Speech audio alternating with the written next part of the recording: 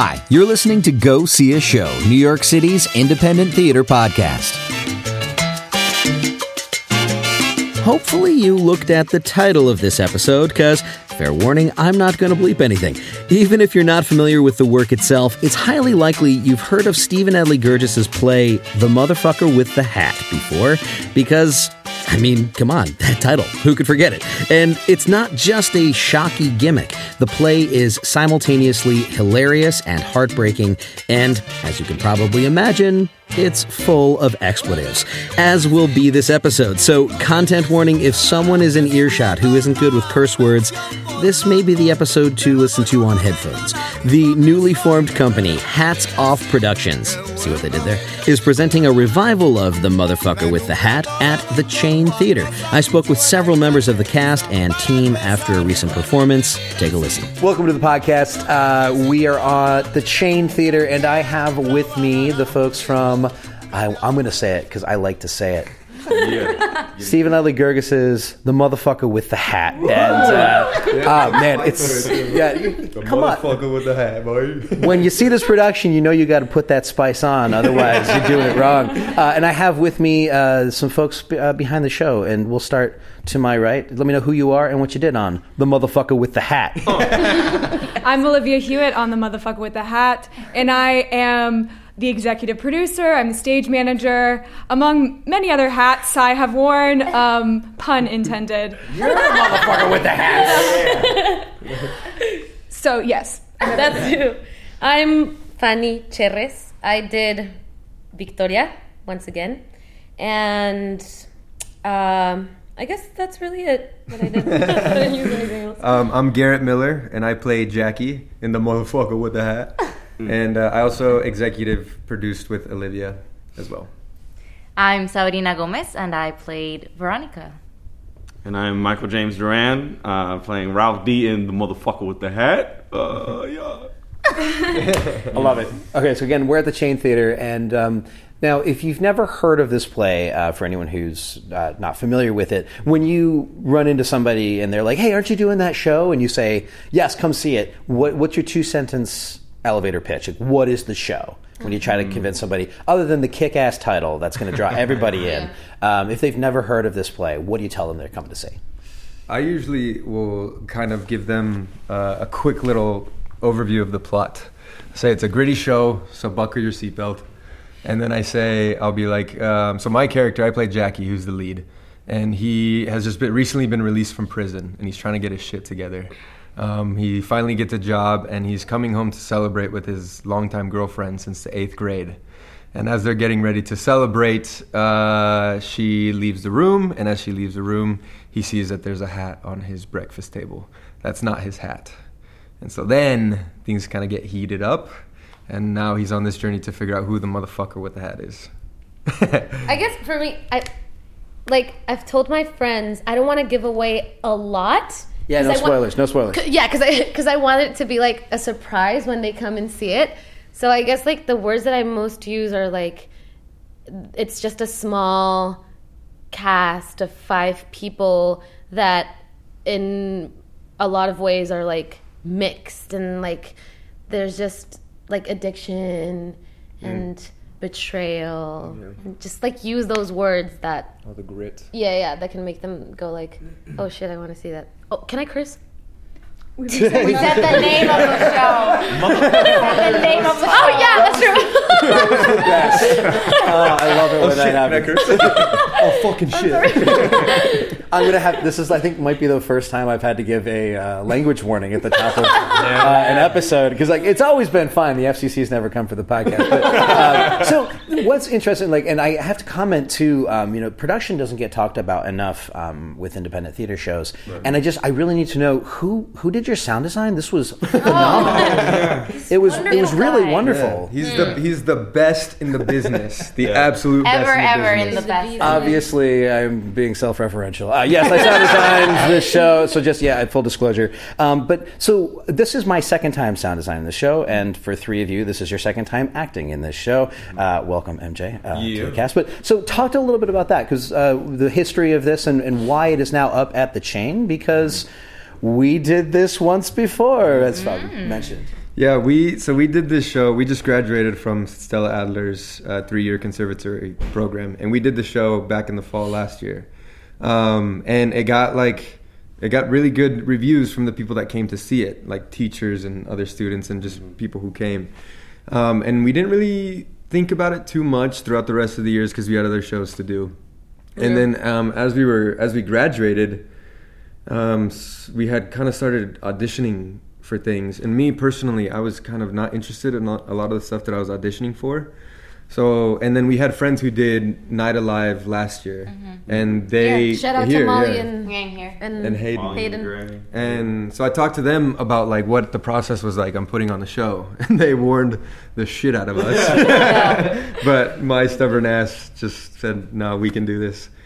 And we did, but it was definitely a process. But the initial idea was like, let's see. We got tired of auditioning personally, and I talked to them, and I was like, "Would you guys be interested in putting the show on, like, out in the world professionally?" And they were like, "Well, I mean, that seems tough, but like, yeah, let's see how it goes." So we just kind of started and figured it out as we went. Like, it was literally day by day. Molly and Hayden were like super accessible, and then Olivia came on board, and she kind of took over the whole like producing of it, while we kind of focused a lot on other things. Like, we were accessible to her, but she really just did like 90% of the work. She's incredible. Olivia, this is her. Yeah, and then you know, it was just kind of kept happening, and we figured out different. We didn't do everything right, but then, you know, we did as best as we could, and it got us here. So learning process. Yeah. Learning process. So I just love that you said that, because I was going to force that out of you at some point in this because, you know, I run a podcast on independent theater, and so often I think people who are wanting to get involved in theater don't get the piece of advice that it sounds like you took, whether somebody gave it to you or not, which is like, if you want to make theater, you go make theater. And sometimes it means you have to just make it yourself, and it's really cool to see, not to be, you know, all like proud guy who's watched you youngins, but like, no, seriously, it's pretty awesome to see that you've done this. So what's changed? Like, what's happened to the show since it went from studio to the chain? How did the show itself creatively change? So, I mean, so much changed. I mean, as actors, we grew immensely through. I think that's the biggest thing that happened. As actors, I think we all grew a lot. Because the show has a lot of things that we kept from the first time we did it, because it worked. And of course, we changed stuff throughout the process just to make it a little bit better. But just the acting and how we went about, like, in depth with the characters, and like learning about them again, and like, you learn so many things by doing something again. I personally didn't think that would happen. Not that I didn't think it would happen. I just wasn't anticipating it to be this much. It was incredible. So I think that's the biggest for me, like, the characters. And everything feels like, I don't know, like, I would wake up in the Stella days and just, you know, get my backpack and, okay, now I have to go to class, and now I have to do the rehearsal, and now I have to put the student show. It felt in the moment, I was doing it in my head professionally, but it was still a student production. But now that I'm like, oh shit, now this is how I'm supposed to do my life for the next 35, 50 years. And so it was just more like, okay, no, now I have to see how my day goes, and then get to rehearsal, and it just seemed much more mature. So that gave me time also to, like, and I guess for everyone, just to be so detailed in everything, literally every little thing. Yeah. So that was fun. Yeah, I felt like this was like I was holding hands of a parent, because I was not in the original production. MJ's a new addition to the cast. Yeah, like a very, new blood, fresh face. Amazing incredible addition. Thank you. But in terms of like school, because I'm still in the third year, it's crazy to kind of do this professionally and like have that mentality, rather than like, okay, I have rehearsal and after that I have class. Like, you know, to do this is such a good entryway into doing it again professionally. So I feel like I'm just holding hands, like, all right, guys, let's figure this out. Well, we all kind of help those who are even just 1 year behind us. We'll help everybody along. That's how this should go. Yeah. Olivia, is this your first time doing this? Yes. It's my first time doing everything: stage managing, producing, not being on stage. Being yelled at by the sound guy to press the button. He was so mean to me. I've had some experience, or when I was coming on board with this group, I've had some experience on the business side, very little relative to what I know now of the possibilities and what it takes. But I was kind of watching them from the outside and wanting to step in because I was like, I think I can make this great and good. And Garrett's the dreamer and has all these dreams, but I know I'm more the more practical one who is like, we need to take these steps in order to be successful and get to that place, that dream. So that was a great relationship aspect to us. I'm like, let's rent out on Broadway, and she was like, no. We're going to do the 65-seat theater. I'm like, no. But you got a great 65-seat theater. Yeah, it's the best. Yeah. And I think that adds to also how their performance is different because there's an added investment of their time and energy and added pressure of, if this isn't good, we got to sell tickets. We got, from a financial standpoint, I want it has to be great. Yeah. Let's make it great. Yeah. And so that there's just another layer of investing for the performers, for me, for everyone else, that everything was on the line, all that we've worked for. So, and this is maybe a trickier question because I don't think that this is it's just like a general statement. Size of house to me doesn't necessarily is never an indicator of how great a show is or how bad a show is. It's both ways. But it seems from being on the other side and seeing your production reports, you guys are getting nice houses. Talk to me a little bit about that. Can you give a little bit of help or advice to other new companies, people who are making indie theater? How are you packing them in? Because this is great. It's really cool to see that people are coming out and genuinely enjoying the show. It was really fun to come in and wait for you guys coming in at Scene 8 and hearing all the response from the audience was awesome. And it's like, yes, there's a big audience and they deserve a big audience. Can you give us some little tips on how you're getting that big audience?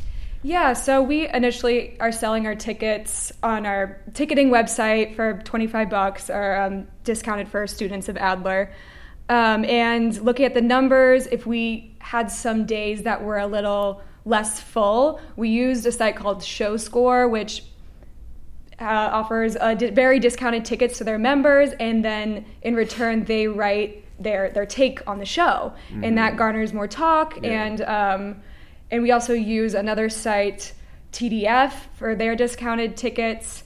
And we use a few different avenues of ticketing. And I kind of look at it the day before because you can change how much you give them the day before. Right. And I'll be like, okay, let's add 10 more here. And then comes day of, people are still buying tickets anyway. So it's like, okay, this is great. So now it's going to be really full. Because I was always wanting to make sure they had at least 40 people here, a little more than half, and that's worked so far. And we packed in that first weekend. That's helped spread the word throughout the run. And the ShowScore responses have been great. Obviously, some really great social media practice too. I've been very impressed with y'all on that.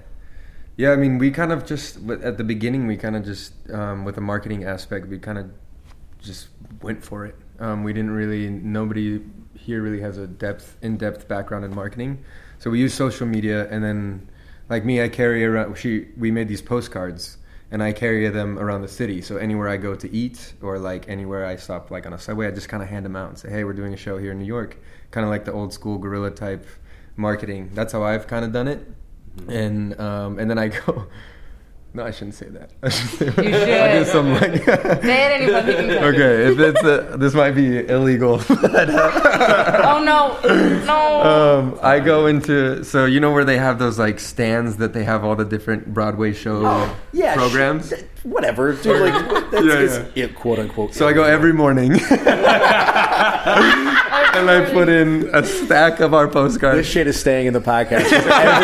Every indie theater maker should take over those things. So I do that. I go every morning and I ride my bike over to the stand and I slip him in the slot and then I leave. I don't know if they take him. They see him like, what the hell is this? And take him out. But, yeah, I do that. But I don't have like a huge social media. But so mine has been more guerrilla, just like literally going all around New York. I go to Central Park. We did this one thing for a couple weekends where we made popsicles and candy. Yeah, and like we sold popsicles to raise money, and we actually raised like $200 to $300 every time we did that. And then we handed out little business cards that we made about the show. So those are just kind of some of the simple things. And I would also recommend for other indie theater companies thinking about the audience, because this is a very Latino play, and so reaching out to other communities and organizations that maybe with whatever themes are going on in said play, like addiction, and people from OLA have been coming, and some other few Latino representing organizations, just to even just tell them, hey, we're doing this. Like they can come if they want, they don't have to, or they don't have to do any marketing for us. Just saying, hey, calling up those type of places. I mean, like, I think you'd really like this. And I think too, like inviting them, and then just the fact that, like, that you have a good show, like really putting like the effort and the detail into like making the show good. Because if you have a good show, then people will talk about it, and people will show up and come. So that's like priority number one, is to make sure that you have a good show. Hell yeah. Like no amount of marketing is going to cover the fact if it's a bad show. Yeah. And I think we've kind of worked really hard to do that. So, yeah. What's next then? I know y'all made a little production company to put this on, Hats Off Productions. Do you see the company producing more work in the future? Or is this kind of like okay, we need to make something, we made something, we're super proud of it, back to the audition grind? No, I think I hope that we all continue to make stuff, because that's been, I mean, I'm very stubborn personally in the fact that like I don't like to do shit that I don't like to do, and I work really hard at my craft to be able to like try to do what I want to do, and a lot of times that means making your own stuff. And so we, with Olivia kind of establishing that production company for us, I hope that we all come back and do what we want to do. It would be fun to do another play. Definitely taking a beat after this to raise capital before we get into any big project, but also taking a moment to reflect on the things that worked and what didn't, and like make a real game plan of how to move forward. Like I think we all definitely want to, but taking a beat and not rushing anything. Yeah, more time. I mean, I guess in the time that we did everything, it worked because we're here and we're almost finishing the play, and we have a good response. But yeah, more time to prep, I guess, would be just better, much better. Yeah, but also like it was such a learning experience that we didn't know. So I mean, and now we know, we have more knowledge now because we did it. So we can kind of come back with a more like detailed, intricate plan on how to tackle this. But we do need a break and like establish a plan. Definitely. Yeah. I think for me, still being in school and now seeing two different groups of graduates putting on a show that they're like, yeah, we want to do this. I think I hope we continue to do stuff, because I know there's already people that are like, oh, well, when you graduate. when we graduate, like I've seen it done twice now. This is something accessible to me. And I think if you're doing like independent theater, you're doing it because you really want to do it. And then, I mean, that shows. Yeah. So it is something that like people are talking about. Like, oh yeah, like this isn't as so far away as I think. Like it is accessible. It's a lot of work. Yeah. Fuck ton of work. but it's doable. It's doable if you really want to do it. Yeah. For sure. That is a great place to end this. Thank you all so much for like working with my dumbass and no, seriously, for having me on board. Claro. I love it. This has been, seriously, it's been a ton of fun, and congratulations on like a really successful run. But there is still a week left, which is why I'm doing the podcast today. Have it up in the next couple of days before you're back up. So remaining performances, you start again Wednesday? Yes. Wednesday. So Wednesday till Saturday. Is that that's August 30th or so? 30th, yeah, okay. It runs through Saturday. Thank you. September 2nd. Tickets and more information can be found at mfwiththehat.com or hatsoffproductionsnyc.com takes you directly to our ticket link. We also sell merch. It's really cool and cute. Yes. And there's pink shirts and stuff. The graphic design is awesome. So good. Congrats again. Shout out to the Dwyers, by the way. They did our graphic design. Yeah, Two of my best friends in the whole world. So Sick. I am like so not a graphically oriented person, but the minute I saw you wearing that shirt, I was like, I think I gotta get one. That's hot. Yeah, it's sweet. So thanks again, y'all. Congrats on a great run and break legs the rest of the week.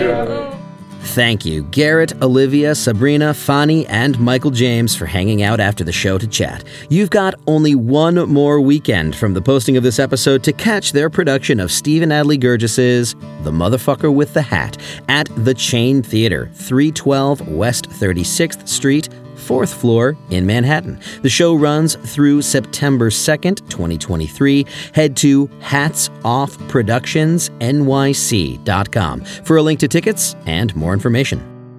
Thanks to you for listening into the podcast. If you dig it, please like it on Facebook, facebook.com/GoSeeAShow, and rate and or comment on the show's Apple Podcasts page. My name is Robert A.K. Gaino. You can find me on the internet at robertgaino.com. Until next time, go see a show. thank you. Thank you, Robert.